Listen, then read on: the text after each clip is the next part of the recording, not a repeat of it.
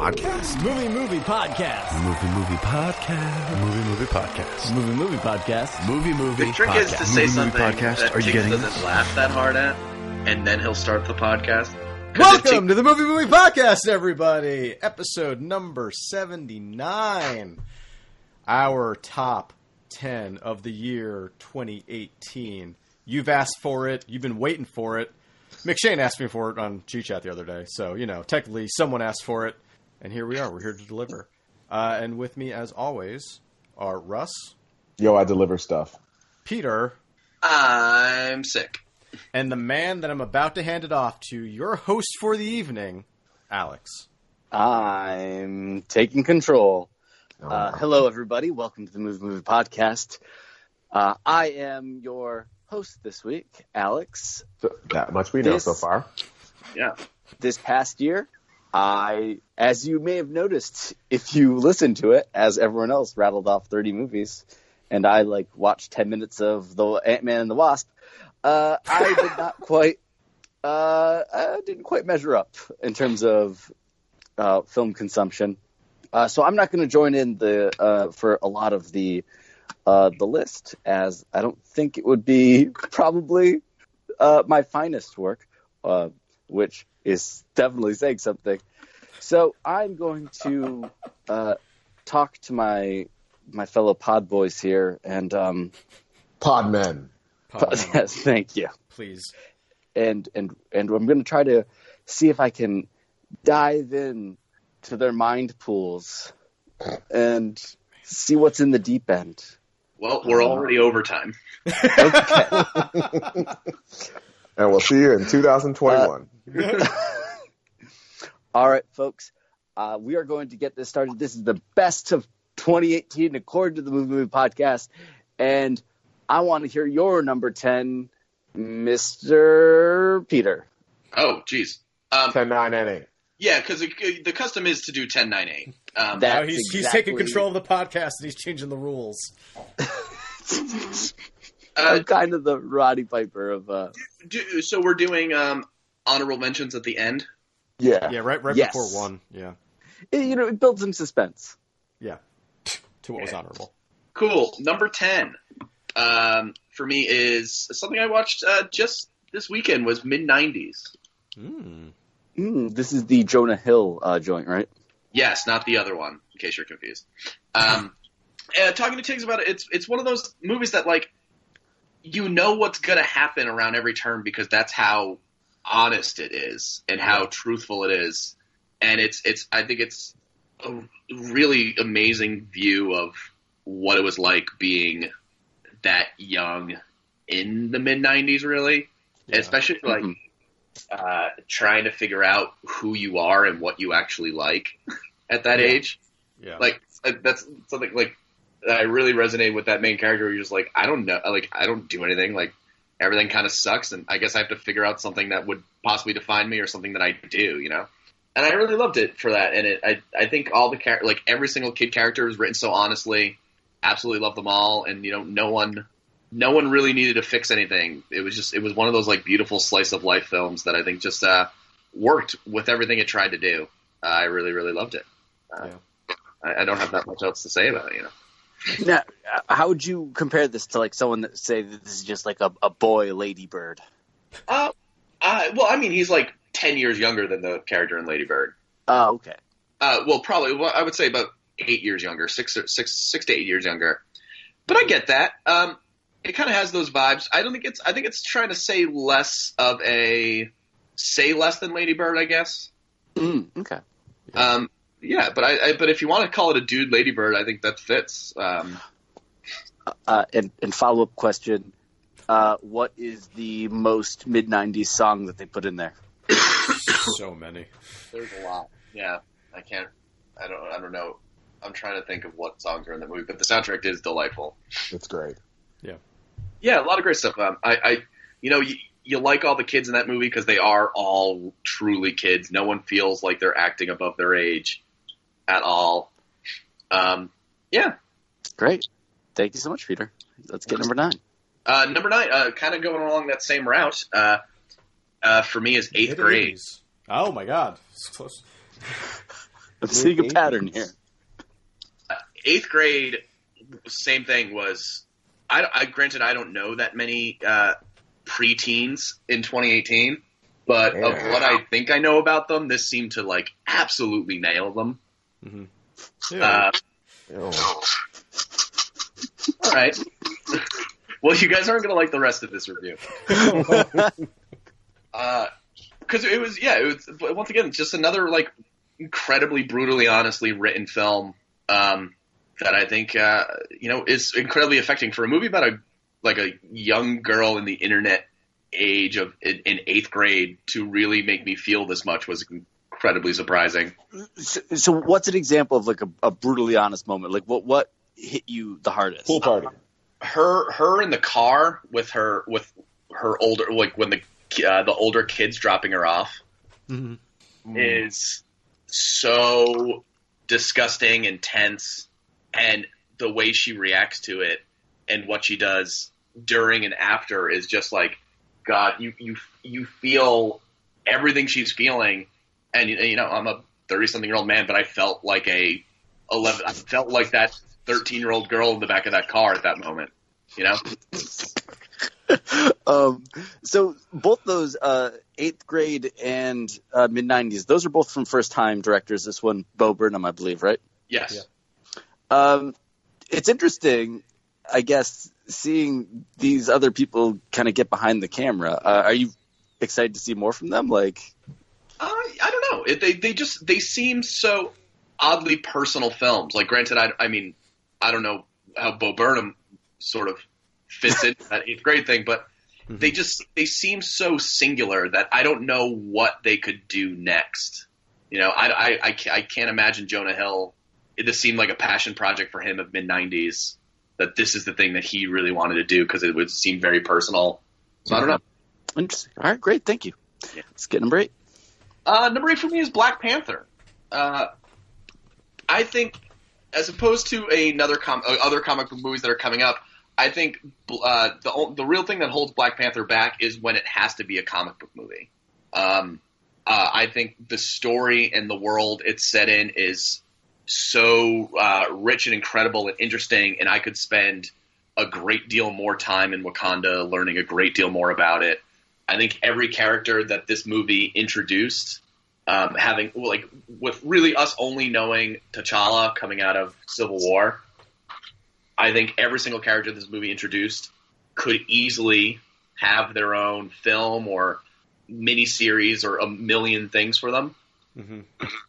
This movie hits for me at number 8, though, just because I think the comic bookiness of the last 20 minutes, I think, is nothing we haven't, and no higher of a caliber than we've seen from any other Marvel film of an ending. Like, it just doesn't, except of course when he finally, when T'Challa finally beats Killmonger. Bushmaster, and we actually get to sit in Bushmaster. Wow. Oh, that's Luke Cage. My bad. That's the other Black Marvel character. Killmonger. There we go. Time's up. Do you think though Killmonger? When the movie finally allows itself to let two characters sit down and talk again, I think that's when it goes back and returns to being such an interesting film and so much better than other Marvel films are able to do. But everything leading up to that moment, it's just like even the fight above ground and then the fight between the two, between Killmonger and T'Challa, is just like pretty boring. I agree. But yeah, as I said, it introduced this world that I could spend a great deal more time in. Absolutely. Do you think that Killmonger is one of the best Marvel villains so far, or at least in a long time? Yeah, it's just a bummer that he's dead. I don't know what the reasoning for that is. Why do everyone involved think that killing that character makes the most amount of sense? I don't know if I'm sure it makes the most amount of sense for the story that movie was telling. Actually, I don't even think it makes the most amount of sense for the story that movie was telling. But it certainly doesn't make the most amount of sense for the ongoing universe that is the Marvel Cinematic Universe. Yeah, I agree. I think that was a mistake. I think you're losing out on so much more mileage that you can get out of him. Yeah.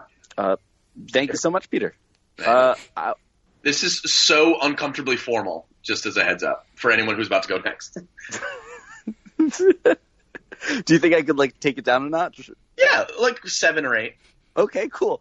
All right, dudes, what up? Now I want to skateboard over to my Russ is rad him bro about 10 more Russ. percent. No. I mean, whatever, dude. It's cool. Russ, give me number 10. Yeah, dog. I'll give you 10 as fuck. That's lit. Oh, dude, it's going to be so sick. My number 10 was 3 Identical Strangers. Yes, King. These dudes were 3 identical strangers. Okay. And I'm going to stop right there. No, That'd be great. it is a movie. I'm not Mr. Documentary, but sitting That's your there, father. Right, that's my dad. I'm just Doc. I'm young Doc. But sitting in the theater watching this movie in Philadelphia, of all places, Ugh. it doesn't feel like a documentary. It feels like just the weirdest. Documentaries aren't illegal in Philly. You would think Knowledge with their is illegal in disgusting Philly. trash brains. It's not just the footage of them eating beating food. up that Now, hitchhiking trust robot. me, was I the only person in the theater? You can believe it. But no, I sat there on the edge of my seat, no fucking way. No, this can't. No. It's shocking. It's a shocking story. And it's the type of movie that not enough people saw that I don't want to say anything about. You call it a shockumentary. Yeah. Yeah, sure. We're gonna let that one ride.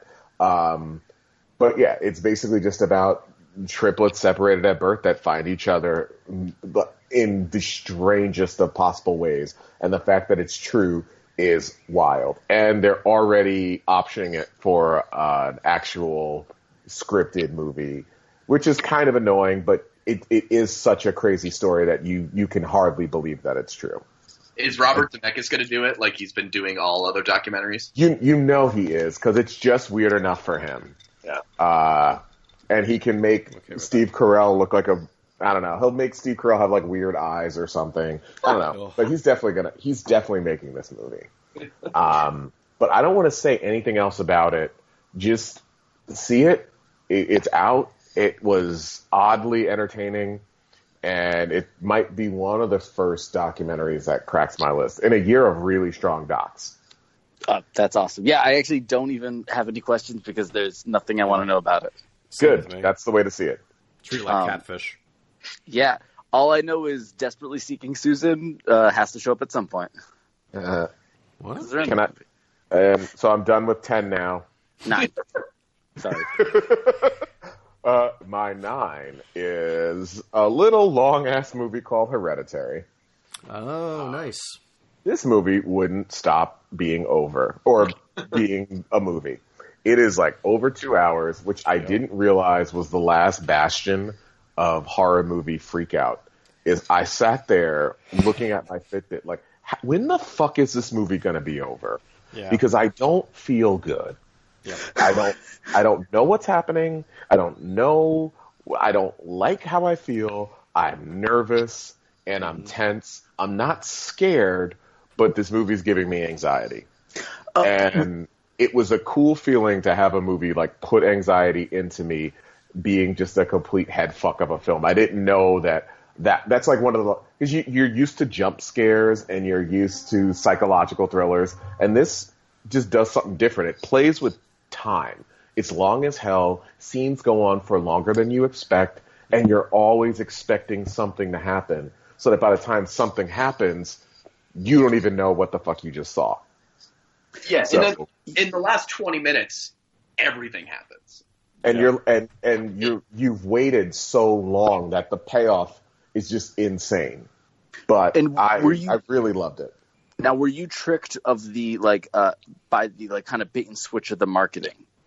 Yes, and that got me, but that almost doesn't even matter in the grand scheme of things because, granted, what happens like 40 minutes into the movie turns it on its axis, but it's still even if it was marketed differently, I still would have been there for whatever they gave me because it's like I think Toni Collette. When you see Toni Collette as a crazy mom, you kind of know how she does that. So you're like, okay, I get it. Toni Collette's a crazy mom, whatever. You see Ann Dowd as like a neighbor. You're like, well, Ann Dowd has been in movies lately being a kind of weird old lady, but whatever, it's fine. And they both kind of do the thing they do, but in a much better way. And the whole time I'm nervous. I'm like, wait, no, mom isn't crazy. She's not crazy, and this lady seems like she's nice. They even fucked with my expectations of what these actresses do. I just thought it was like really well composed. I thought the music was great. Oh my and God, yeah. By the time it's over, like I never heard more nervous laughter about a movie being over than when I saw this in theaters. People were just happy to get the fuck out of there. Yeah. And if a movie can do that to you but keep you in the theater, I think that's like a really interesting feat. Like, because no one left. It's a very uncomfortable movie, and no one walked out. And did anyone? Because I had one friend that claimed they just laughed through the whole movie, and like their theater treated it like that way. Did that happen at all in yours? Describing Tiggs. Yeah, that's funny. That's me, and I didn't laugh throughout the movie. It was just the theater was laughing, and I couldn't understand why.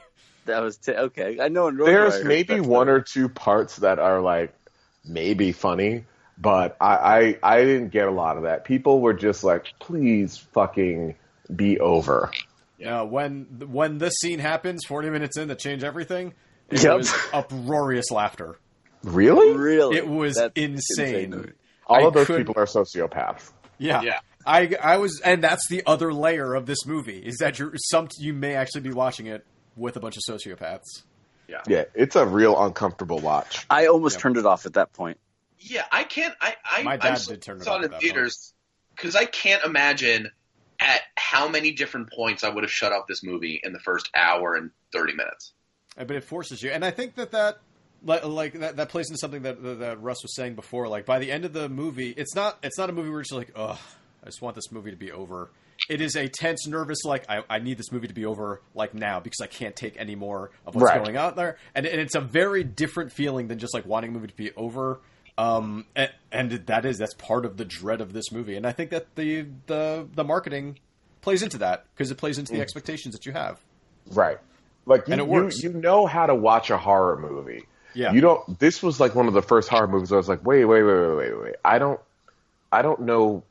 The rules aren't working right now. Yeah. What the fuck is going on? Yeah. And I thought that was a really cool twist on a genre that I guess there's still a couple of tricks left in horror as of recent. Yeah. And just the cinematography of that movie too is It's insane. Yeah. It's beautiful, and the soundtrack real creepy. Listen to it for no reason, and you'll start to feel very uneased. Russ, let's get your next one. Cool. This will be the first repeat offender on anyone's list. And my number 8 was mid-90s. Nice. It again, like a lot of what Peter said, it was that era. It was the mid-90s. It doesn't have a message. It doesn't have a just be yourself, because you aren't yourself when you're a tween or a teenager. You're trying on so many different personality hats every single day. And this is just a snapshot of a kid and a group of kids doing that. You're just happening to see it from the eyes of the newest kid to do that. But I thought all the characters were really honest.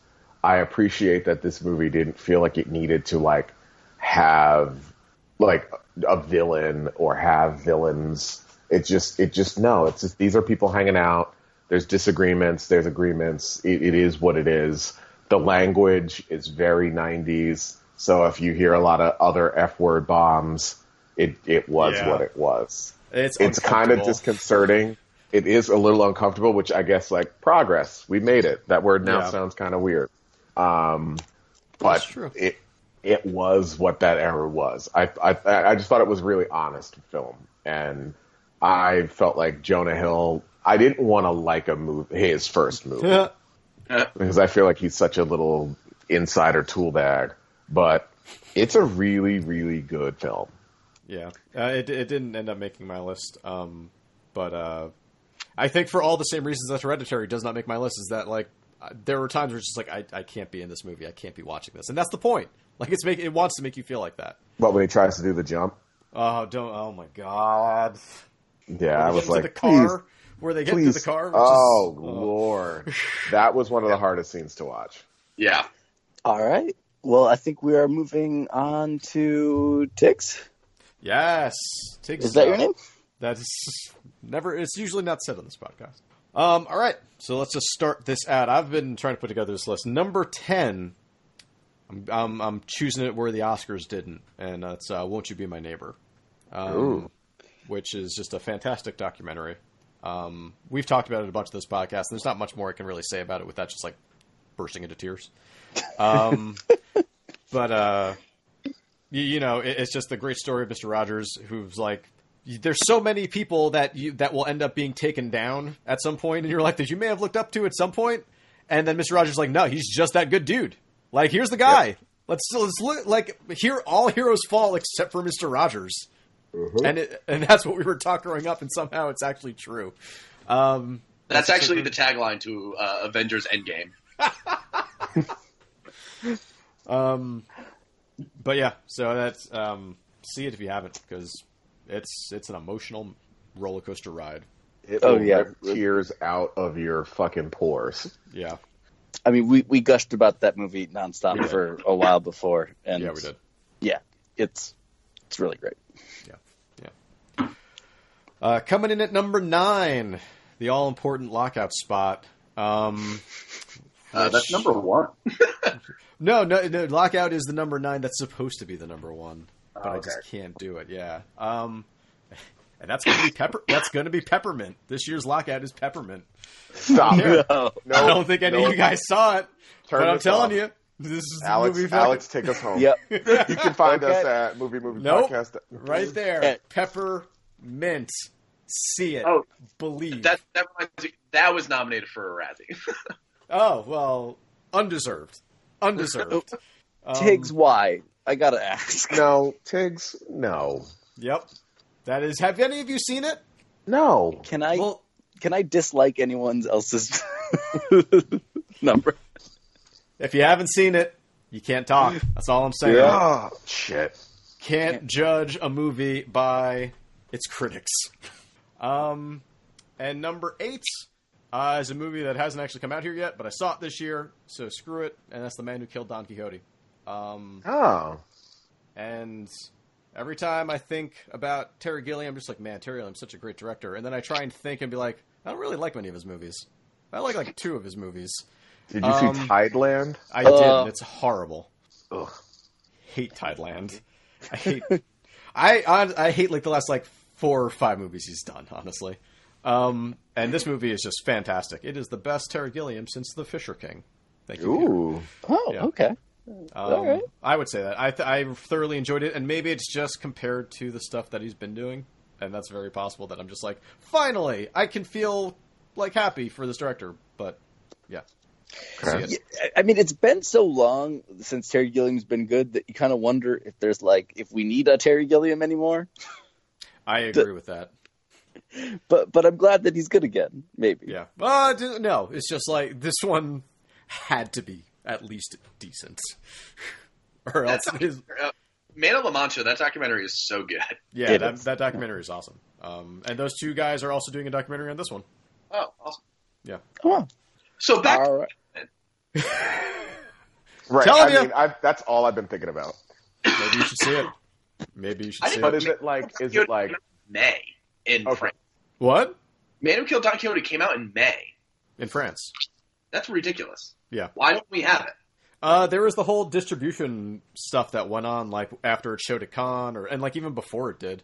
where like someone else claimed they had the rights, and they were like, "You can't show this movie without my permission." So I think there's just been like there's just been more and more distress over this movie, even after it's finally finished. But I think it's coming out next month or two, something like that. Awesome. That's exciting. All right, Peter, let's come back. All right, we're at 7. Yeah. Mm-hmm. For me, 7. this is If Beale Street Could Talk. Nice. Absolutely beautiful, beautifully shot, beautifully acted, and somehow beautifully paced film with the amount of long just shots of just two people existing together. But it's incredible how it can go through these quiet little moments, and that's all you need to feel and know about when they finally do a scene with actual dialogue and the conversation exposition. This movie might have, if I was to say, like the top 5 scenes of the year, I think this movie has 2 of them. You only say that because you haven't seen Peppermint. Yeah, fair enough. And that is when the two families meet at the beginning of this movie. Oh my god! I could have watched that for, as I was telling, that could have been the movie. Yeah, that was one of the best scenes. And then all year. When David Tyree Henry is talking about Brian, I do that every time. It's the Giants fan in me will always say David Tyree first. Brian Tyree Henry talking about prison in that scene. It's just out of this world. And then it's amazing how also even the scene with what's his face, Dave Franco shows up unexpectedly. Oh yeah. What is? I don't know anything about this movie. Dave Franco shows up in like 1950s garb with a yarmulke on, and it's perfect. Like it's not distracting because that scene could be so cringy and stupid, but it is so fucking cute. I love it. But yeah, just a incredibly beautiful movie that I think as I said, understood what it had in some moments, that it really just took its time in all other places. Yeah. So again, as someone that doesn't really know anything about this, before we move on, like, just how does this movie make you feel? Like, what kind of? It makes you that like loves a thing. Oh, Yeah. wow! Yeah. Didn't expect that. But also, I narrowly cut this from my list. This was just a fantastic movie all around. yeah, and then its message about the prison system is really fucking poignant and no different today. Yeah. Right. Wow. Yeah. With big old bummer. Yeah. Yeah. Awesome. Thank you. I don't know why I keep doing that. I'm really going to stop that one. That's weird. I'll admit. That's the formality that I said, which makes it slightly uncomfortable. Well, let's chillax then. I'm not comfortable in my own skin. I don't know if you guys do that. We knew. Yeah. Okay. Oh yeah. Come on. All right. Number 6. So I wear other people's skin. Oh, God. And since you got that whole axe throwing thing going on for you now. Yeah, bro. My number 6 is A Quiet Place. Nice. I bought and rewatched this movie last week, and the amount of story it fits into like an hour 40, I think is incredible. And then I think a lot of the amazing scenes of this movie, like the whole bathtub scene, comes so much more quickly into this movie than I remembered it. Like this, it wastes, it wastes no time. No.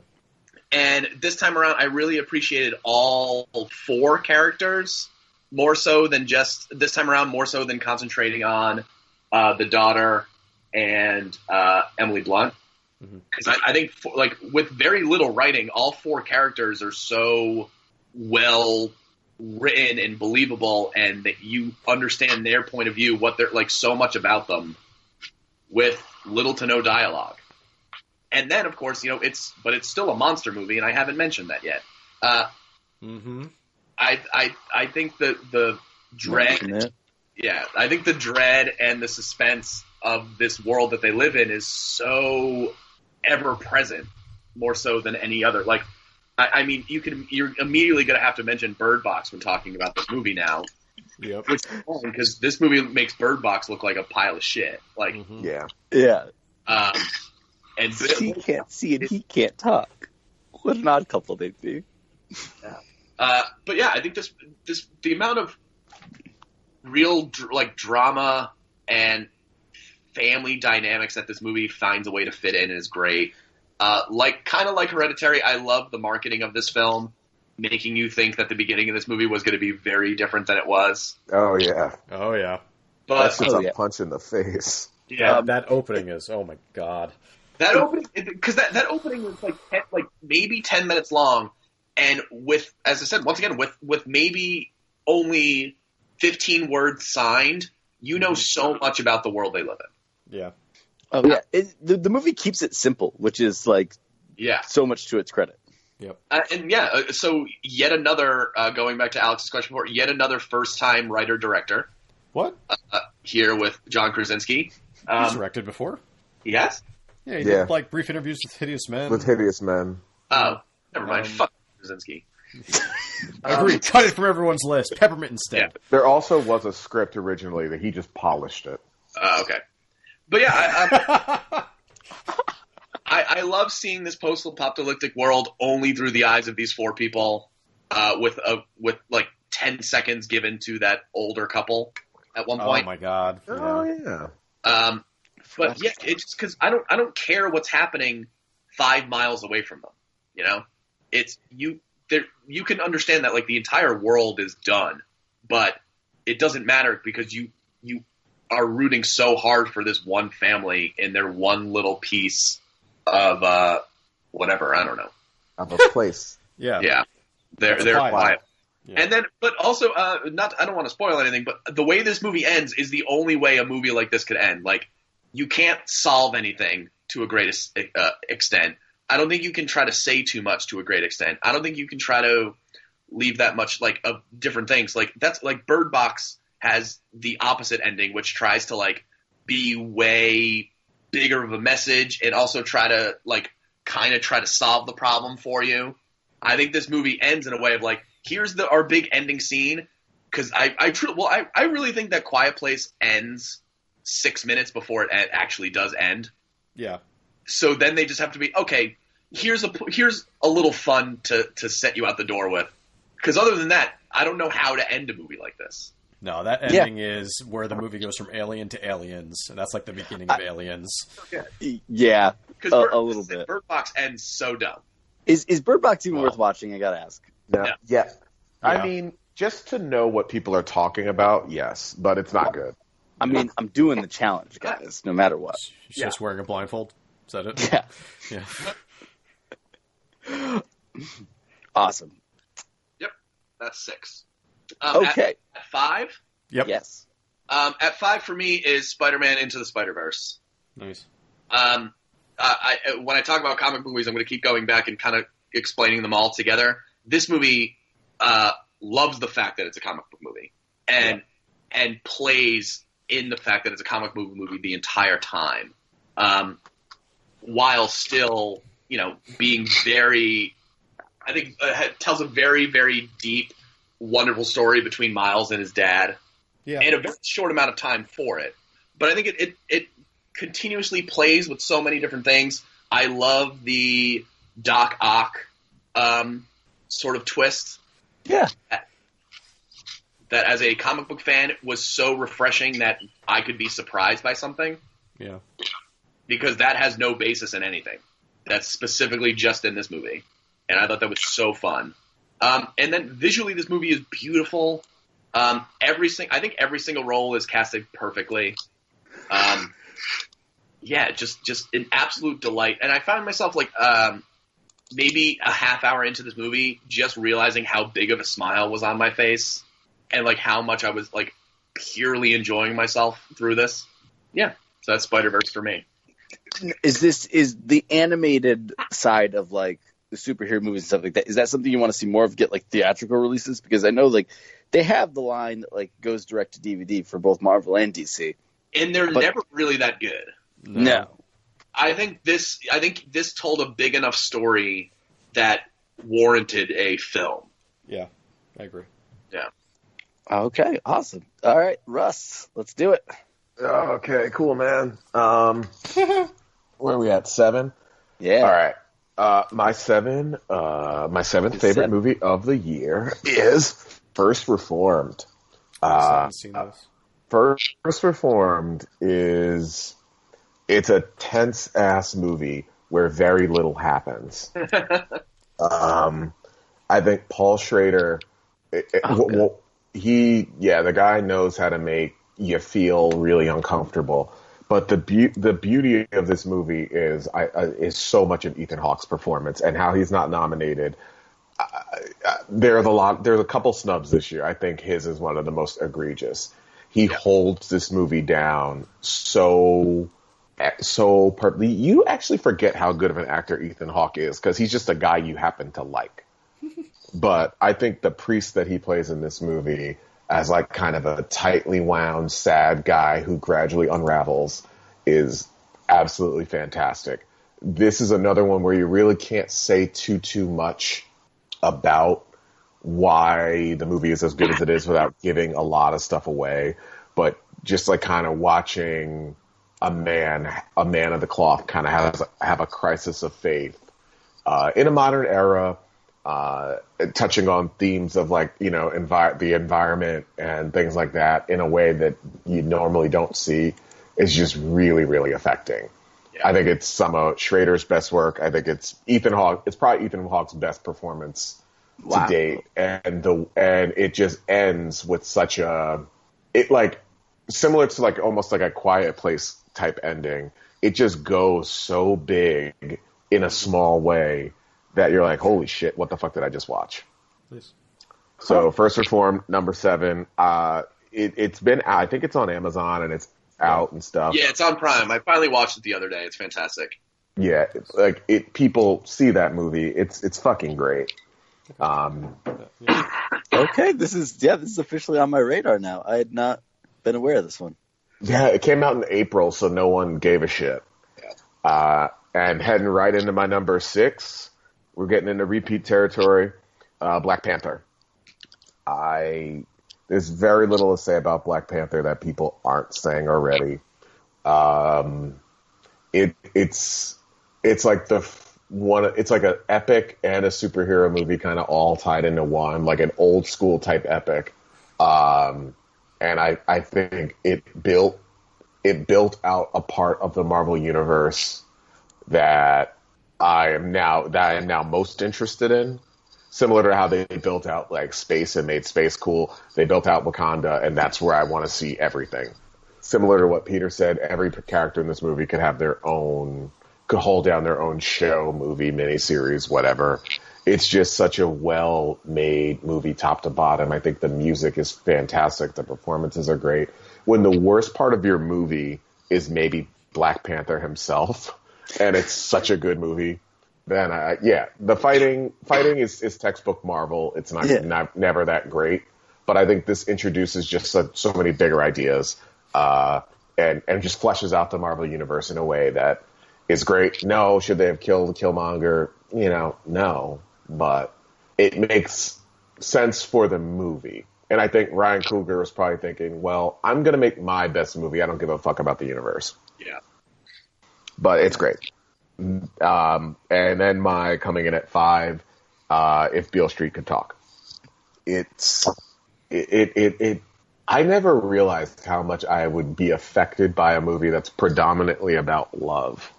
Like it's not my bag, generally speaking. It's just a really beautiful movie that doesn't do a whole lot. There's poetic scenes of narration over like people staring into each other's eyes a lot. And then there's just really, really good character actors like just chewing up scenery.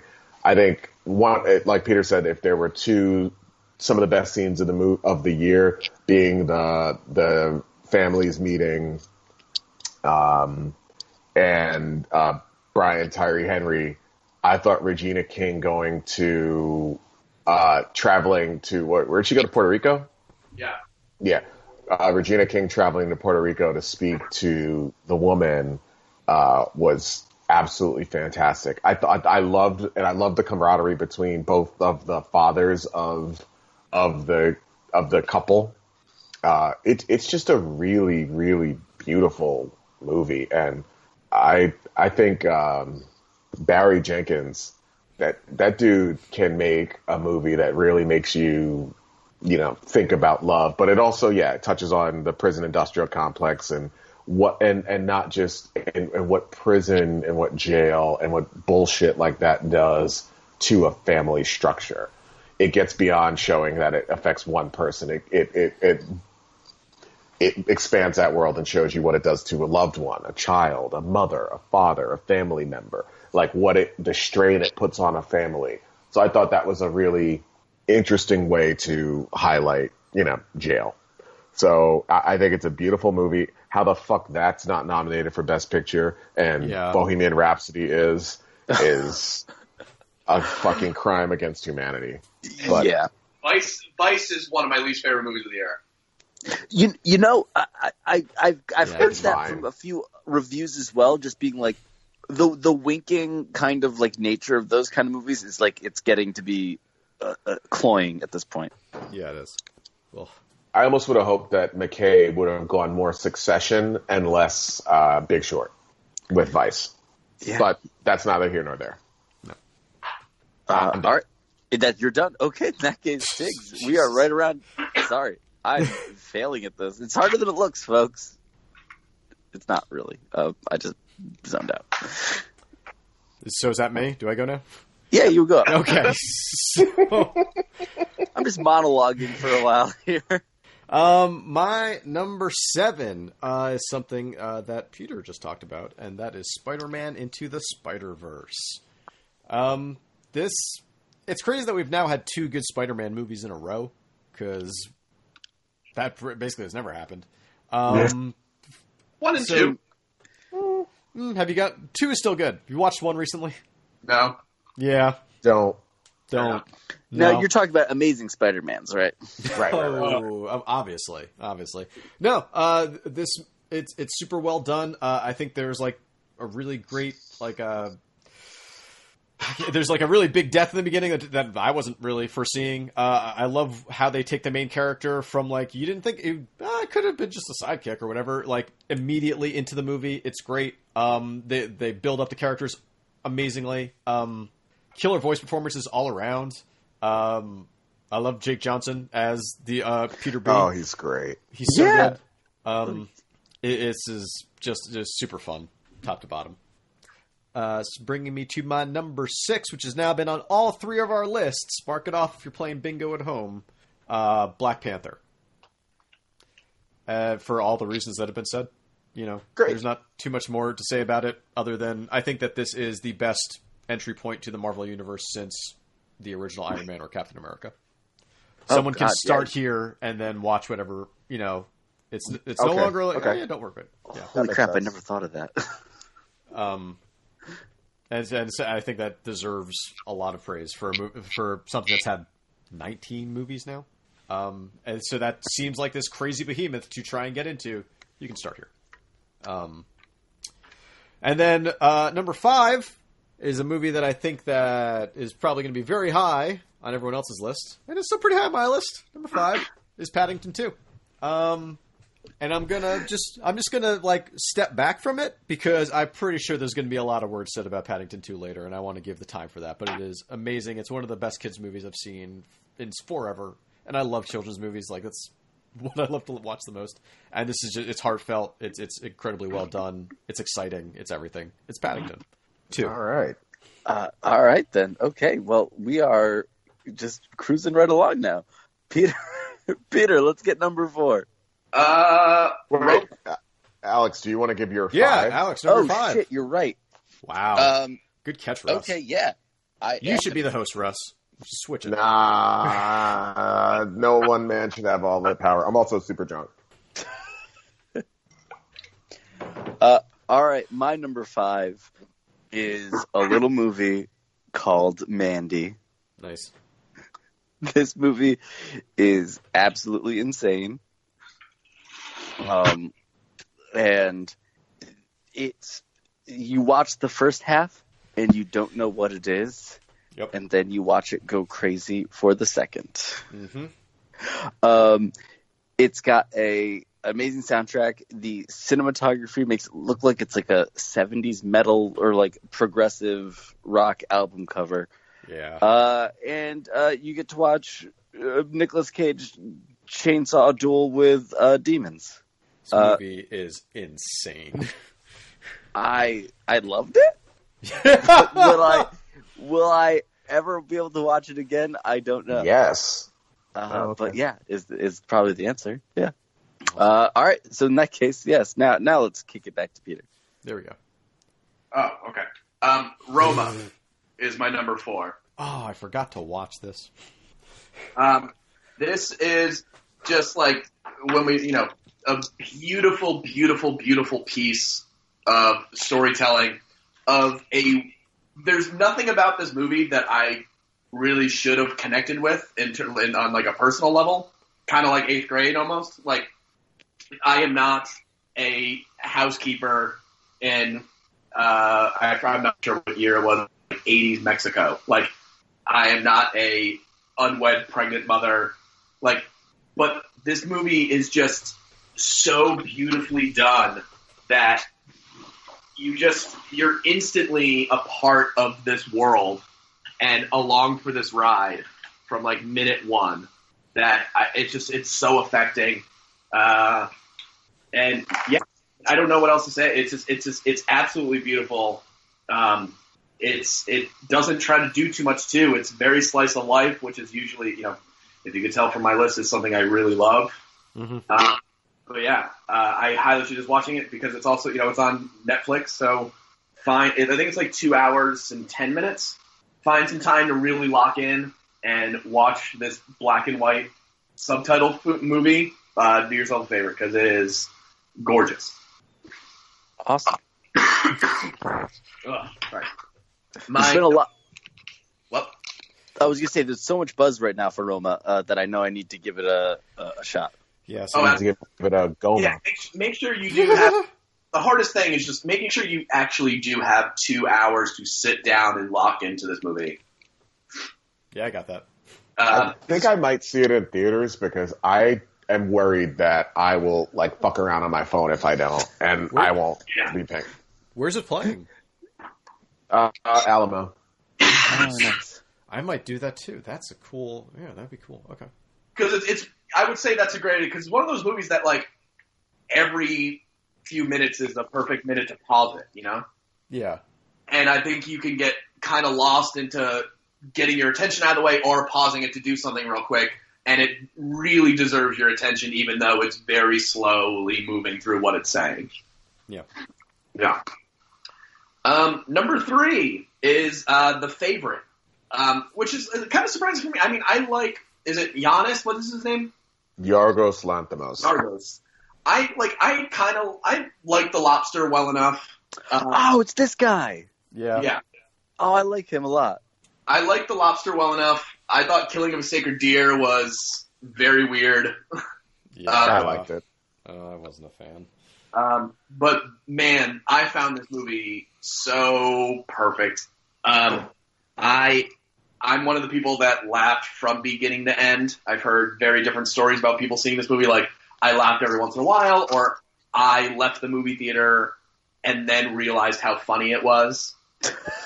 Sort of like one of those sort of flicks. I laughed from beginning to end. I could not get over how hilarious this world was. I thought every single performance was incredible. And I love Olivia Colman, so I'm so glad she's got an award nomination. Oh man, delightful.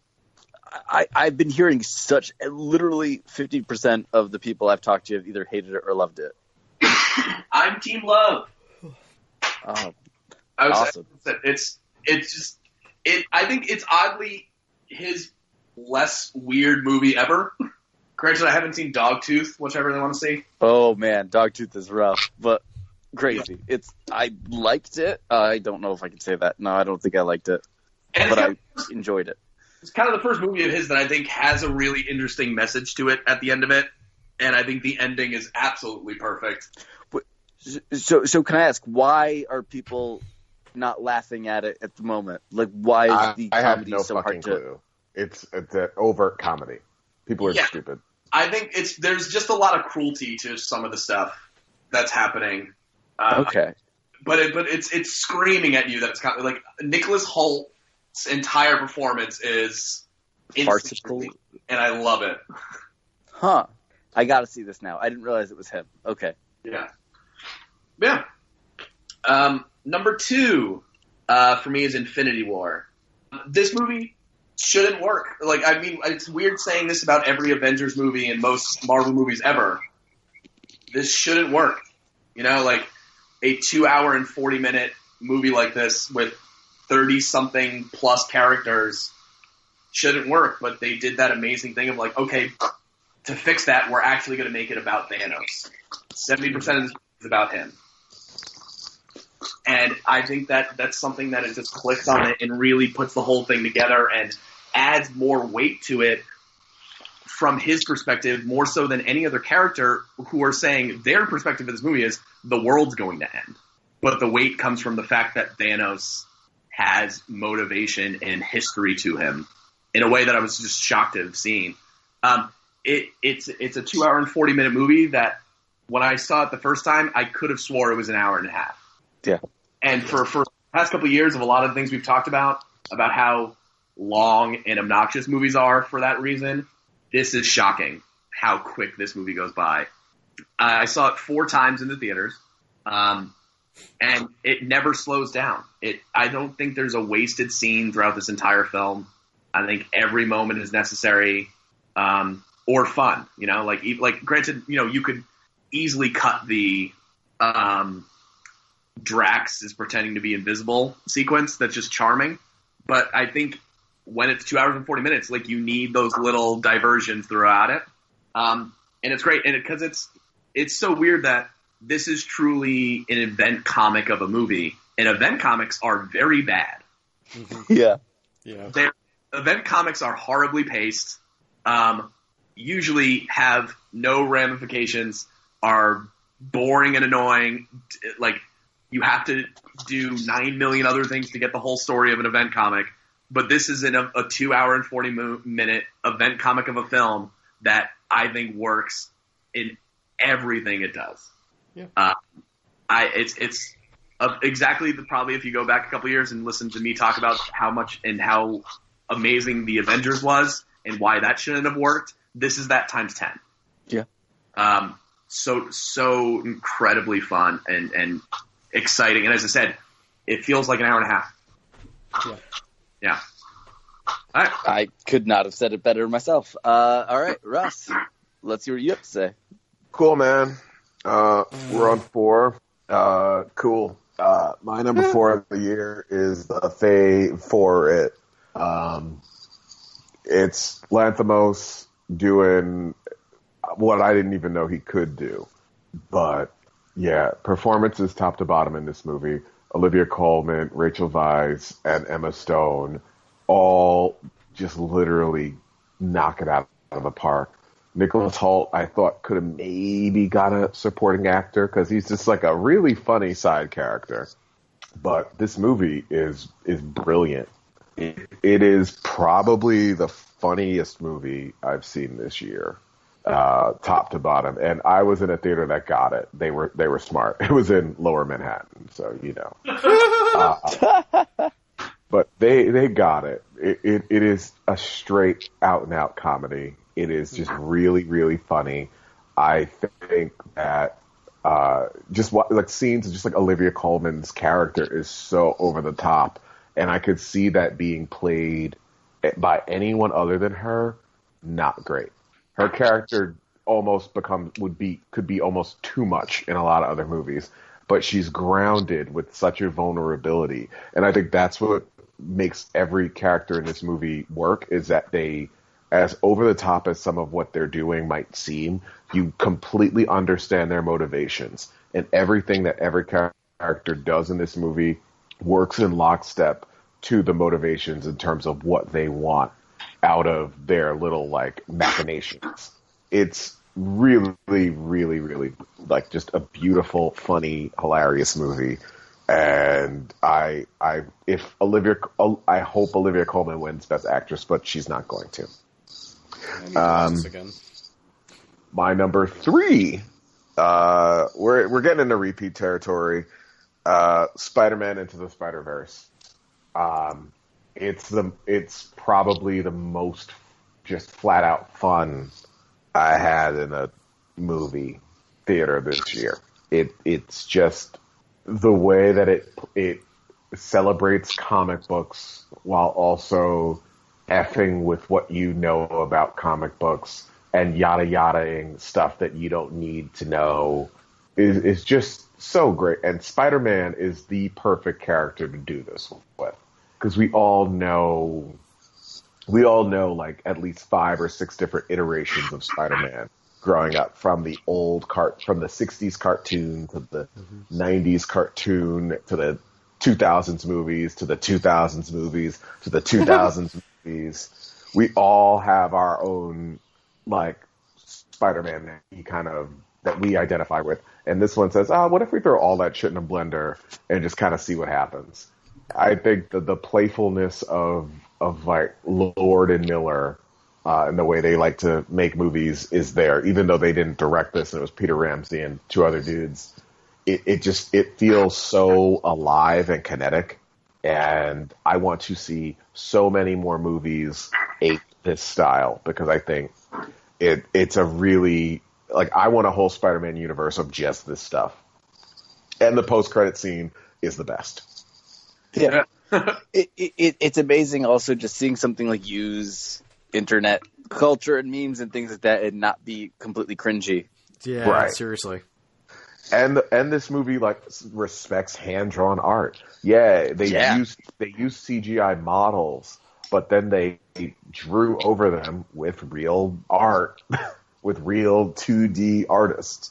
So that's what gives it like, it's like, I don't know. It's the animation is fantastic. I'm so happy to see that it's like running away right now with a lot of the best animated feature awards, because it is the best animated feature by a mile.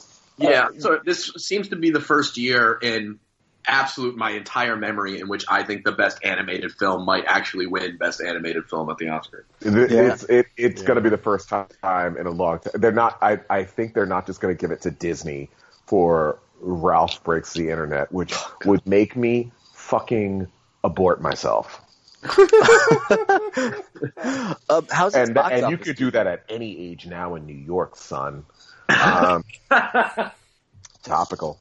Anyway, wow. How's the box office doing now? I know it was it's doing well. It was a little not so great to start, but a lot of the movies that came out in late December have had legs, bro. Yeah, so they're doing well. It's made its budget back, and it's starting to unroll internationally. It's made definitely enough for a sequel, and they already have 2 in mind. So, nice. My number 2 is Paddington 2. This goddamn movie was number 1 on my if I'm doing it knockout style, which you can do for most of the year until you get to December, and then everything comes out and it fucks your list. But this movie was number 1 for such a long time.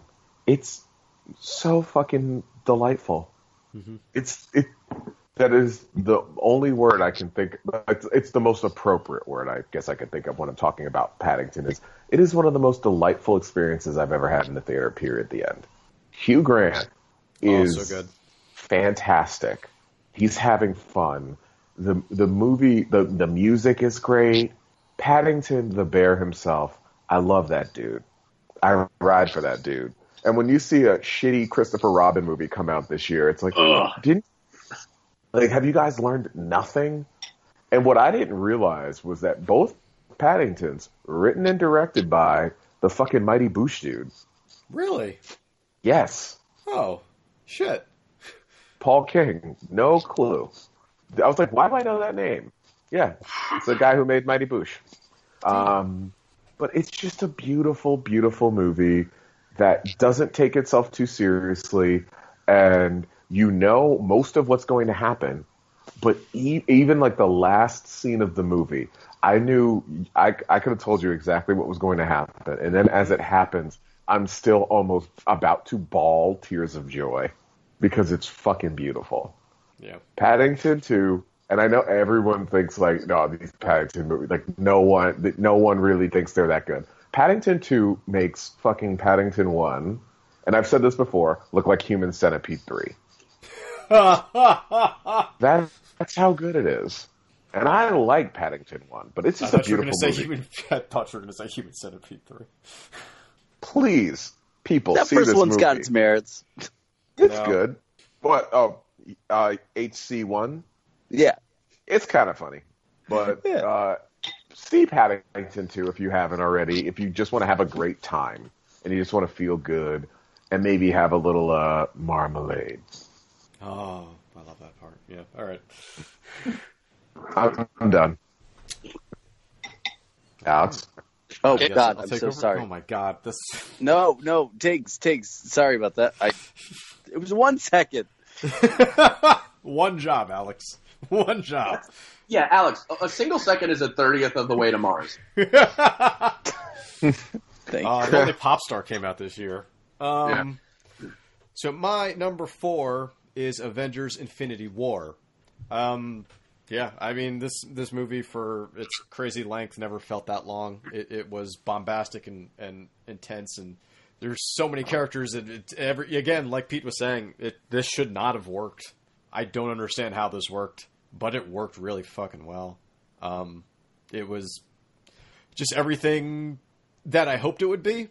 It delivered on all the promises that I really thought, like, ever since seeing him in the first, like, after credits sequence, however many years ago that was. He's just been, like, this side note, like, building up, and then they fucking delivered. And, like, that's an impossible task that they somehow nailed. Just a great Thanos movie, a great Marvel movie. Yeah. Yeah, I agree. Yeah. My number 3 is Black Klansman. Because I super enjoyed myself watching this movie. I think that the great movie. performances were stellar. There are a lot of moments in like the next between like the top 4. I feel like these are the movies that I remembered moments in the most and most vividly all year, and that I would always think back on. And that like I think that the funniest moment in movies this year by far is when he goes to take the picture with David Duke and just like grabs him. I was like a huge burst of like I just loved so much about all of this movie. The character's great. It's so great to see Spike Lee actually put out like a good movie again. It's been a very long time. Maybe But, like, again, you can't really criticize too much. There's like it's like 95% great and 5%. Yeah, you know. Yeah, basically, yeah. I mean, it's got a really weird intro. Yeah. and then and it just kind of takes off, and it's super great. And then number 2, which is a movie that I just saw, and really, really, really loved, is A Star Is Born. It's a good movie, man. I went into it thinking I'd be like, I'll think this is okay. And like as each scene starts to play out, be like, oh, I know, like her dad is just like such a dick, doesn't want her to sing. Like, no, super supportive dad. I'm like, oh, all right. Oh, but the brother, and it's brother the Dice Man. Yeah, and it's the Dice Man doing a great role, like actually acting. Like what? Mm-hmm. And then you think like, oh, his brother's he's gonna be like embezzling money from. It's gonna be something like no, brother's just got best interest at heart. Like, oh, but she's gonna like really turn on, just become like a jerk and unsupportive. Like, no. Oh, so I've just been watching Bradley Cooper is the villain of this movie. And I've been watching him the whole time. And, like, just been enthralled with his story. Like, yeah, kind of. And that is just, it was superb. And the songs, God, can't get any of them out of my head. It's just so good. And just it's just a good experience. I need to see this. Okay. It's good. It's real good. All right, then. I really enjoyed it. I guess I'm going to do my... Alex. 4, 3, 2? Yeah. All right. So for number 4, I'm sorry to bother you. This movie was just cool. Like, it felt like I was like reading an awesome indie comic from like the mid 2000s that like was getting like passed through my friends that like it kind of felt like, I don't know, it was interesting watching something and feeling like I was watching a cult classic as I was watching it, like before it had time to like get a cult following. Yeah. It's weird. It's so funny. Weird. It has like actual like message and thought behind it, and like it's and like every character in it is again just weird and intriguing, and you think that again another movie that the marketing was a weird bait and switch for. Yeah, it was. Yeah. And the thing is, the white voice like doesn't matter after like 20 minutes. No, it kind of like it's so weird. Like, if this movie I could have seen getting made in like the mid 90s with like Tank Girl style effects for the weird people getting transformed and stuff like that. But like it feels like something I would have loved at like most any age. And it just, I don't know why, it just clicked with me so much that like it was a movie that I was like talking about nonstop for a bunch and just thinking about. Then I got into the Spider-Verse for number 3. Like everyone said before, this is one of the most enjoyable superhero movies since the first Guardians of the Galaxy, in terms of just like sheer pleasure that you got just from watching it and like wanting to stay in these worlds with these characters, because I could have watched a show of this. Everyone was cast perfect, like you guys said. The animation and the cinematography, the look and feel of it, embraced being a comic book movie that like no one has done successfully before this way. The fact that they made Spider-Pig actually work is amazing. Yeah. And like usually like having like comic book noises and things like that and transitions in a movie just feels like a weird crutch that someone would use. Agreed. Here it just like colored the whole thing so well. And I think because of this movie, I think we will see like Miles Morales in the actual like Spider-Man universe. Yeah. Like I think there's no way getting around that now. Like this made him a star. They teased him in the first. Holiday, right? Yeah. But now like Donald Glover was the Prowler. Yeah. It was a very, very, very right inside baseball reference, but yeah. Yes. It's the only kind of baseball I play. I agree with what Peter said before, that like no other of like the other like animated Marvel or DC things, like none of them were like good enough for theatrical releases for the most part. No. But man, this is such a high quality. It's great. And number 2 for me, back-to-back Marvel, because it's going to be Infinity War. Nice. I love this movie. I literally, when it was done, I was like, I want to go again. Mm-hmm. It's the fact that like this is more than the sum of its parts, and also each individual part is so unique and awesome, and it's going cosmic was like never my highest priority for like a Marvel universe. I kind of thought it was going to get stupid real fast. But no, I fucking love it. This is one of my favorite Marvel movies of all time.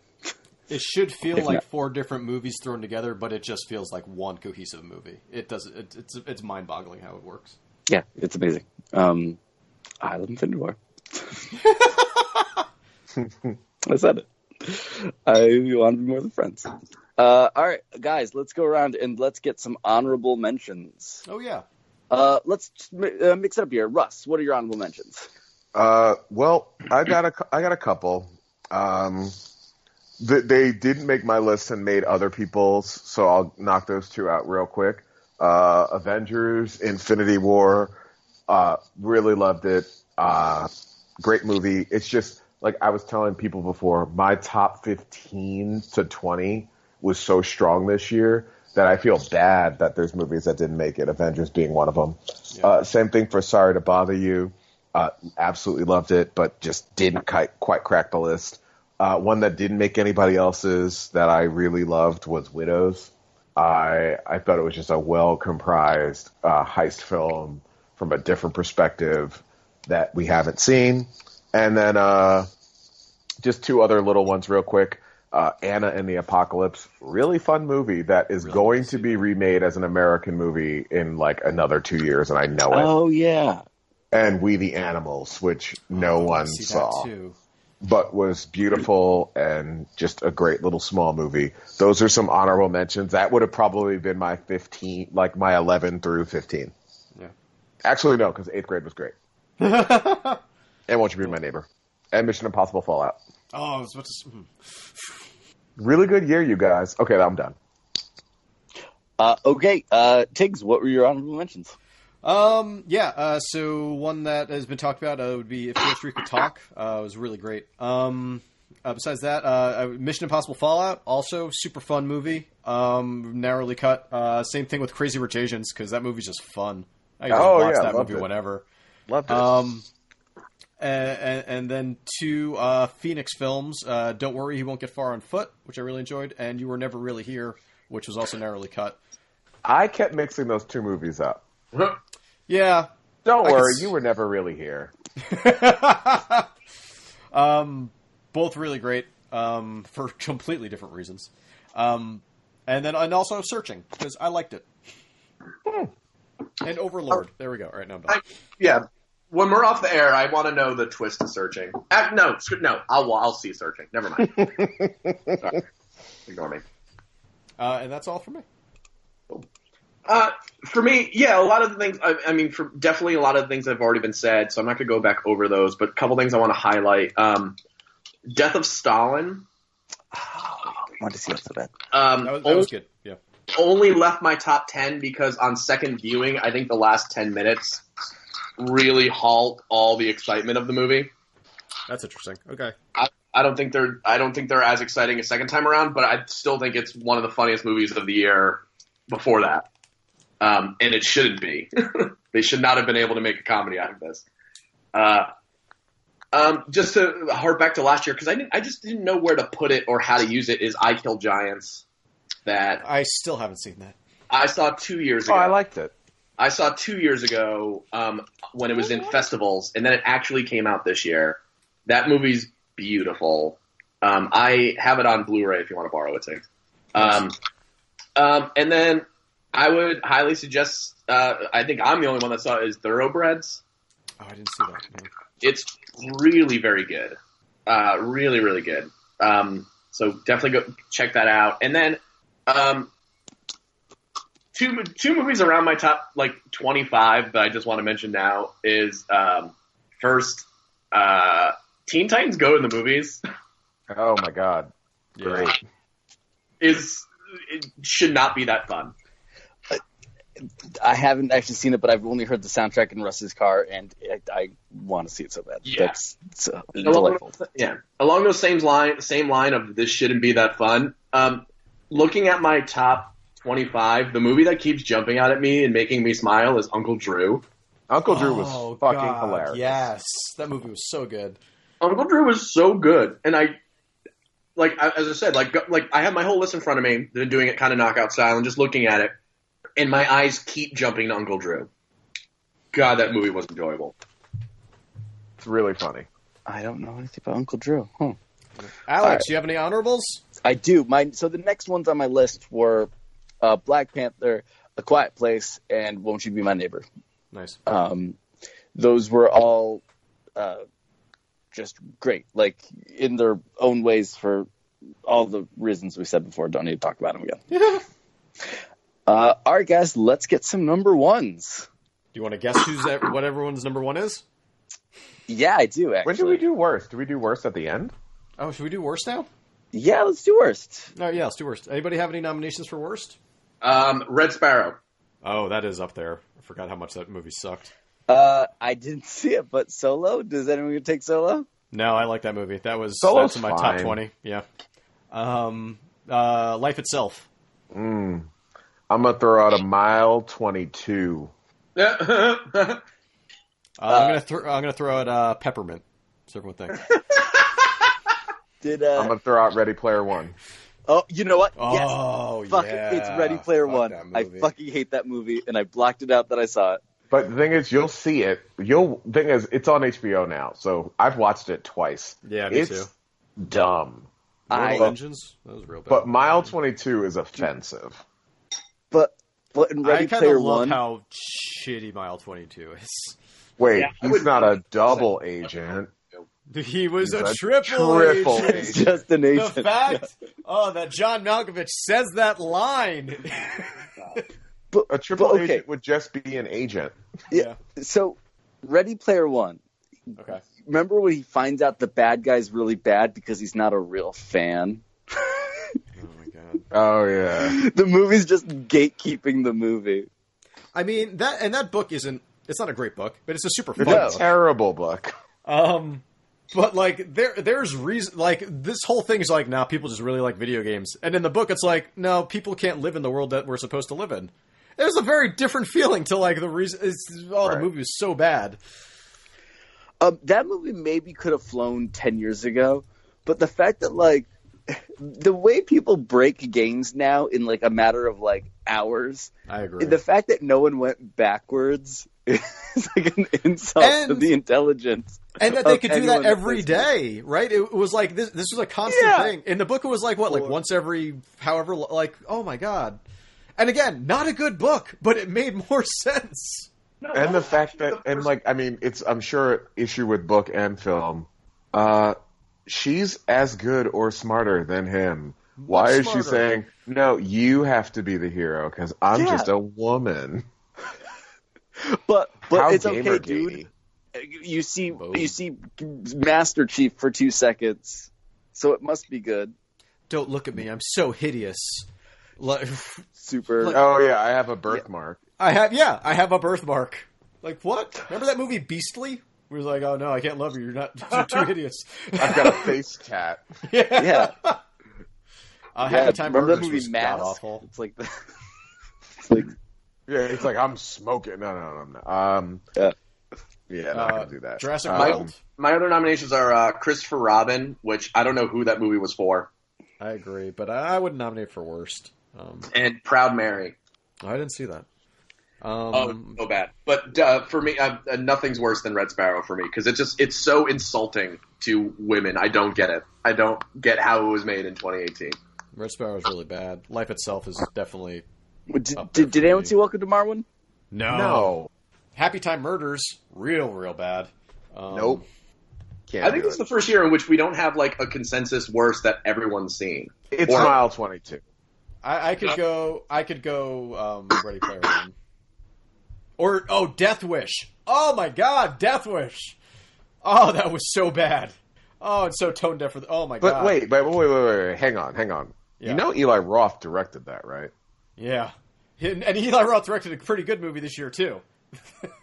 Oh yeah, that Watch with the House and the Clock and its thing. Yeah, the watch with the clock in the house in its hands. Yeah. Don't worry, you won't get far in the house. I'm standing for Mile 22 or Ready Player One. I won't for Mile 22 because I forgot about it, but as soon as you said it, I would put that movie on right now. No, you wouldn't. I would in a heartbeat. Oh, But that it's was the such a dumb. crazy choice. Mark Wahlberg is narrating the whole movie to who? It's so stupid. I love it. Exactly. It's just like the first season of True Detective. Hey, I like that. All right, I think I'm fine with Ready Player One. do we give it to Mile 22? No. No. Yes. There's more consensus around not giving it to them. Yeah. All right, Ready Player One. Who will do that? Who'll back Fine. me up? I would do Fine. it. Yeah. I might watch Ready Player One after this, though. Now that we've But that's the thing. It's like I've watched Ready Player One like 3 times because I'm always like this fucking movie, and then I'll just continually. Okay, fine, Ready Player One, I would watch Mile 22 right now. but not because you like it. Kind of though. I mean, it's not. You know how many good. times I've seen This Is 40? Oh, This- no. How many times? like 40 times, No, you haven't. but it's bad. This is the 40th time you've seen This Is 40? Did you have that part? And it's woefully bad. But don't mistake me watching something for it being good. How many times have you seen Interstellar? Well, I'm only 34 years old, so I've seen it once. 'Cause that's all the time I have in my life. That movie's so fucking long and dumb. Okay, fine. Let's just call it Ready Player One. Ready Player One is the worst movie of the year. Take that, Spielberg. Awesome. Jesus Christ. I feel vindicated. You know what, Tiggs, to make you feel better, Yeah? why don't you tell me your number one movie? Yep. Number one movie is Peppermint. We've been talking about it this whole time. I don't know what you guys are talking about. It's so bad, it's good. It's great. No, my number one movie is A Quiet Place. I think that is just a superbly done, tense experience from start to finish. I think that everything that I thought about that movie was immediately thrown out the window in the first 15 seconds. I think that the rules that movie sets up within the first 30 seconds are phenomenal, and that they basically stick to it, except, that they can, why not just build the house closer to a waterfall, I guess, is like the real, why would you just do that? But all the, for having such a small cast and just like little happening, I think that, it's just super great, super tense. You feel the like Krasinski's performance of like just being like a terrified father just comes through. And when he's like, "I love you," whoo. Yeah. Oh my, yeah. And there's always I always feel like whenever I watch a movie and you see someone running on screen, like it's very obvious that they're just like fake running because they have to do this one take 3,000 times, so they can't. Yeah. Do it. But like when Krasinski is running at the end to the silo, it is like his own kid's life, or it's amazing just how well that is done. So, are you saying he might be the new running man for Tom Cruise? I'm saying exactly that. Wow, that's high praise. No, I think so. Like I could watch this movie again and again. I want to put it on now. And then again, like the little button at the end where it's just like Alien to Aliens I'm fully on board. If they were to do a movie that started from there and did that and just went right from there, let's go. Cool, fair enough. That's awesome. All right, Peter, let's get your number one. Surprising no one. It's Peppermint. As soon as I heard "puh," I was like, "Yeah, we know." But then you said Peppermint. Yeah, I was like, okay, That was better. That was better than my Peppermint joke. Damn it. Thank you. It's Paddington 2. Yeah. This has been my favorite movie of the year since like January 5th or whatever I saw it. Like, It is, and I was, it's the weirdest thing to toot my horn about, but I was the first person to like get on that trade for Paddington 1 of like my friend group, and the uphill. Because you're so cool. I know, Are there others in our friend group that are up there for Paddington 1? No, I like Paddington 1. I think it's the all right. uphill battle it was for me to get people to first believe me when I said Paddington 1 was good, and then to get them to watch Paddington 1 was so tiring. And then when I saw Paddington 2, I was so fucking excited for it. It blew my expectations out of the water. Mm-hmm. Like a children's sequel should not be good. Yeah. A children's movie sequel should be a cash grab. It shouldn't be my favorite movie of the year. D2, The Mighty Ducks. Yeah. It's at least a good duck. Is it? Do you think it's worse than 3? I love D3 because their little duck tricks wouldn't work anymore. That's true. I just love it, and it's just like because it's as everyone said before, it's simple, but it's beautiful. I think the ending is the perfect way to do like the tearjerker moment, like because you know it's coming, and it's just taking its time to get there, which I think makes you cry more and possibly harder. Go ahead. Well, which is slightly different from like the Pixar way of making movies, which is just let's just pile on sad stuff to make you cry for 15 minutes before you leave. Yeah.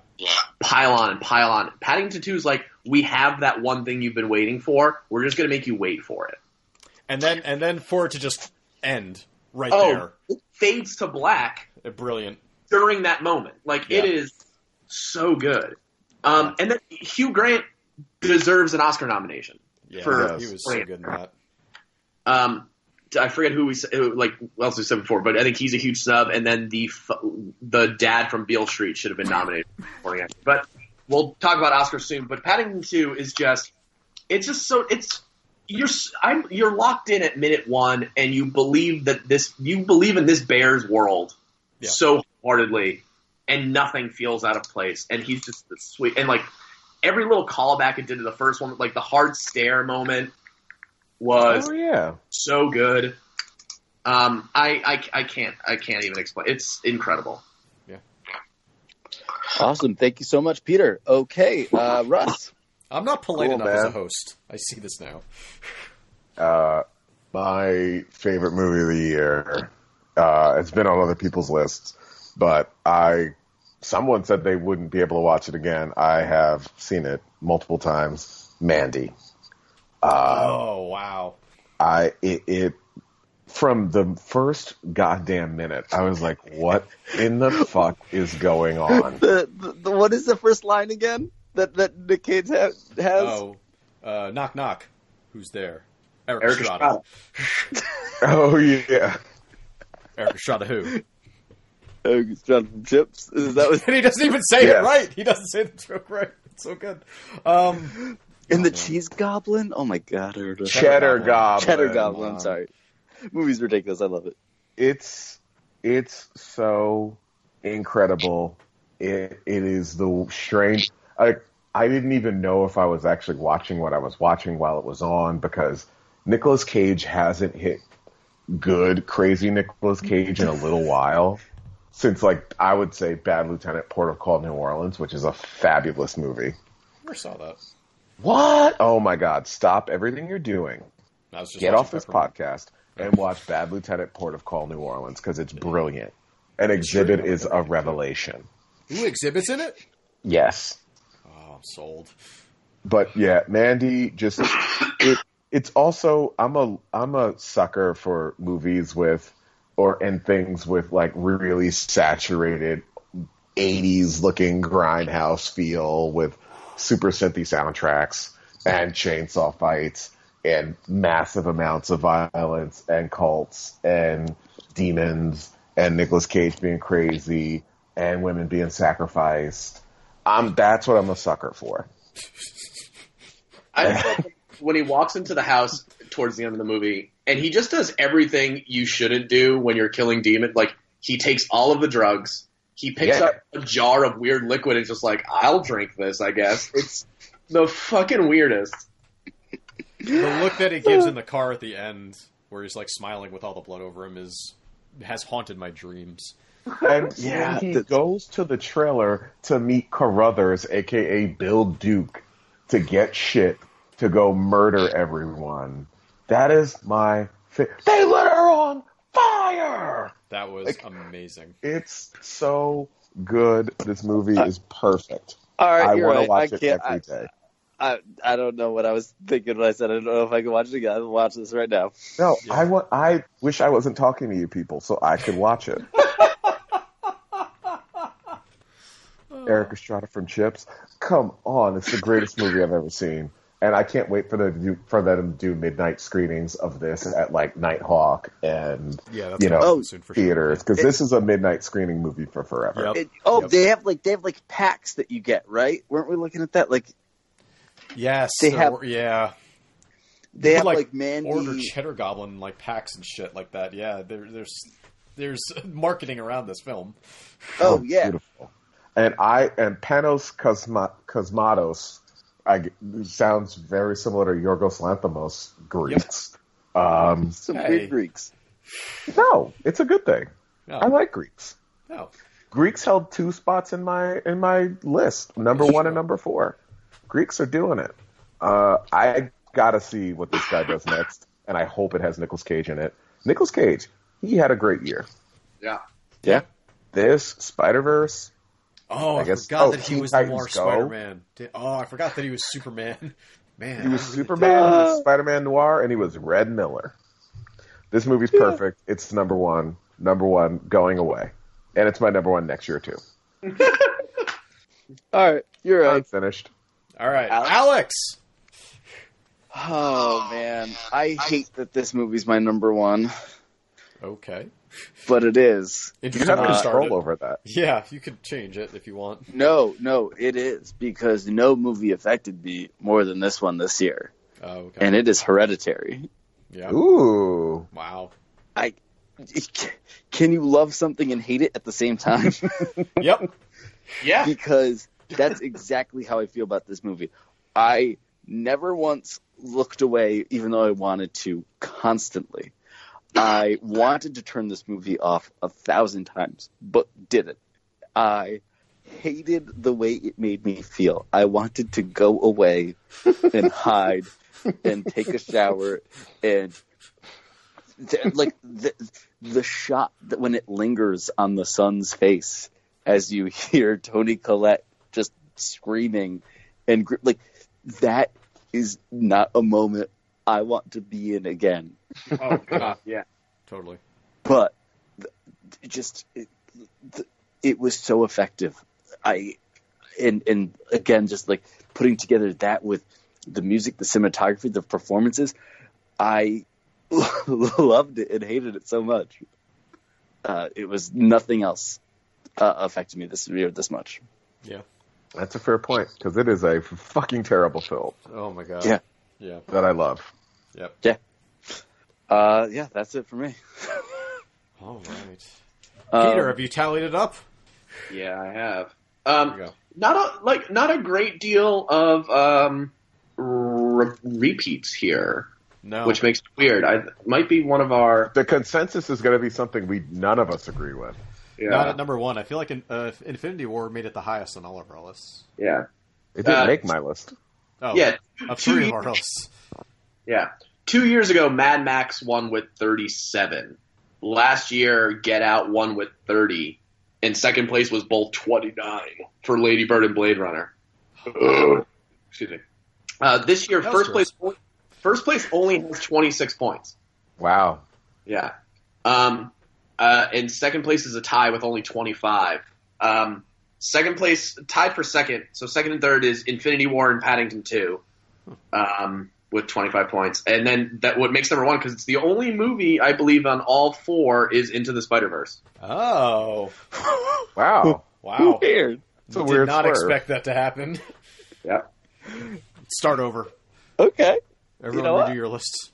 I don't Spider-Verse is on all 4. Infinity War is on 3. Yep. Paddington 2 is on 3. And then nothing else is on more than twice. Oh, I'm sorry. Black Panther is, but it was pretty high on all our lists. Yeah, I guess that's true. So Black Panther's what, like 4? 5, so 10. No. Well, Black Panther's technically behind Mandy because it's in 2 top 5s. Okay. So like Mandy has 16, Quiet Place has 15, Favorite has 15. Huh. Yeah. Wow. Weird year. Really spread out here. So okay. The official movie, top 3 movies of the year. Yeah. Number 1, Into the Spider-Verse. All right, that's pretty awesome. I'll take it. Or did you say the 2 and 3? You started No. that saying. I did. Sorry, yeah. Was it number 2 is Avengers: Infinity War? Yep. And number 3, Paddington 2. You can swap those two if you like. I will. Yeah. Yes, it's probably the most like just purely enjoyable movie year in a while. There wasn't all the big award season stuff just didn't do it for clearly any of us outside of The Favorite. Beale Street. Yeah, I love Beale Street, but that wasn't nominated for Best Picture, which makes no sense. That definitely should have been. That's crazy. First Reformed, I loved, but it wasn't nominated. So Yeah. First Reform was like 12 on my list. That's the thing. Like my top 10, my top 20 to 25 this year has never been as strong. Yeah. I enjoyed, and I saw 67 movies last year, and I loved 25 of them. Wow. Nice. Good Like year. there's stuff I didn't even mention. Like I did again. It didn't come up on anybody's list. Like freaking Mission Impossible Fallout, which was one of the best action movies I've ever seen. It's not even on my list. Better than Peppermint? Nope. Mamma Mia 2. I loved it.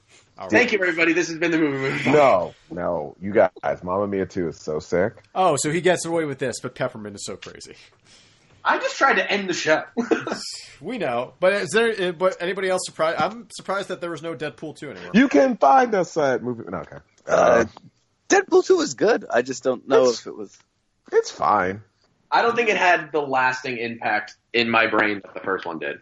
No, it was good, and I lucked out, and I didn't think about it ever again. I think it was maybe the sameness of it hurt its longevity. Too soon after the first. And also maybe Once Upon a Deadpool poisoned the well a bit. Yeah, I didn't need that. Yeah, I didn't. Did anyone see that? No. I think it was a very funny idea, Yeah. but I wish it was like if they sold the They Blu-ray. should have just put it on the It's a Blu-ray. bonus DVD or something, yeah.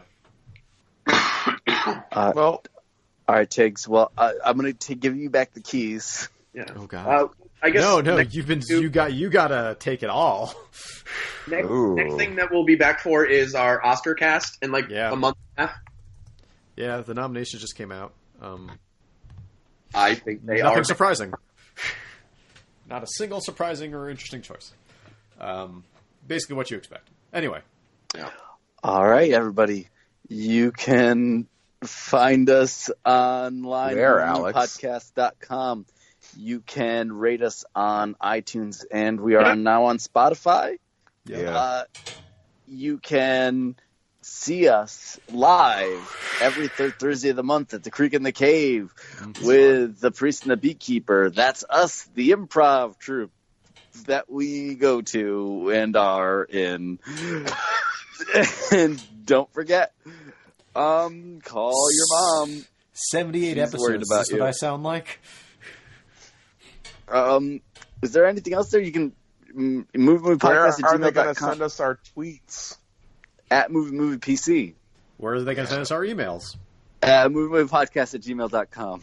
Or, think. honestly, guys, if you know us, just send them to our actual emails. Yeah. We'll No one actually checks that. check that. Nope, not anymore. So, Andrew, just email me.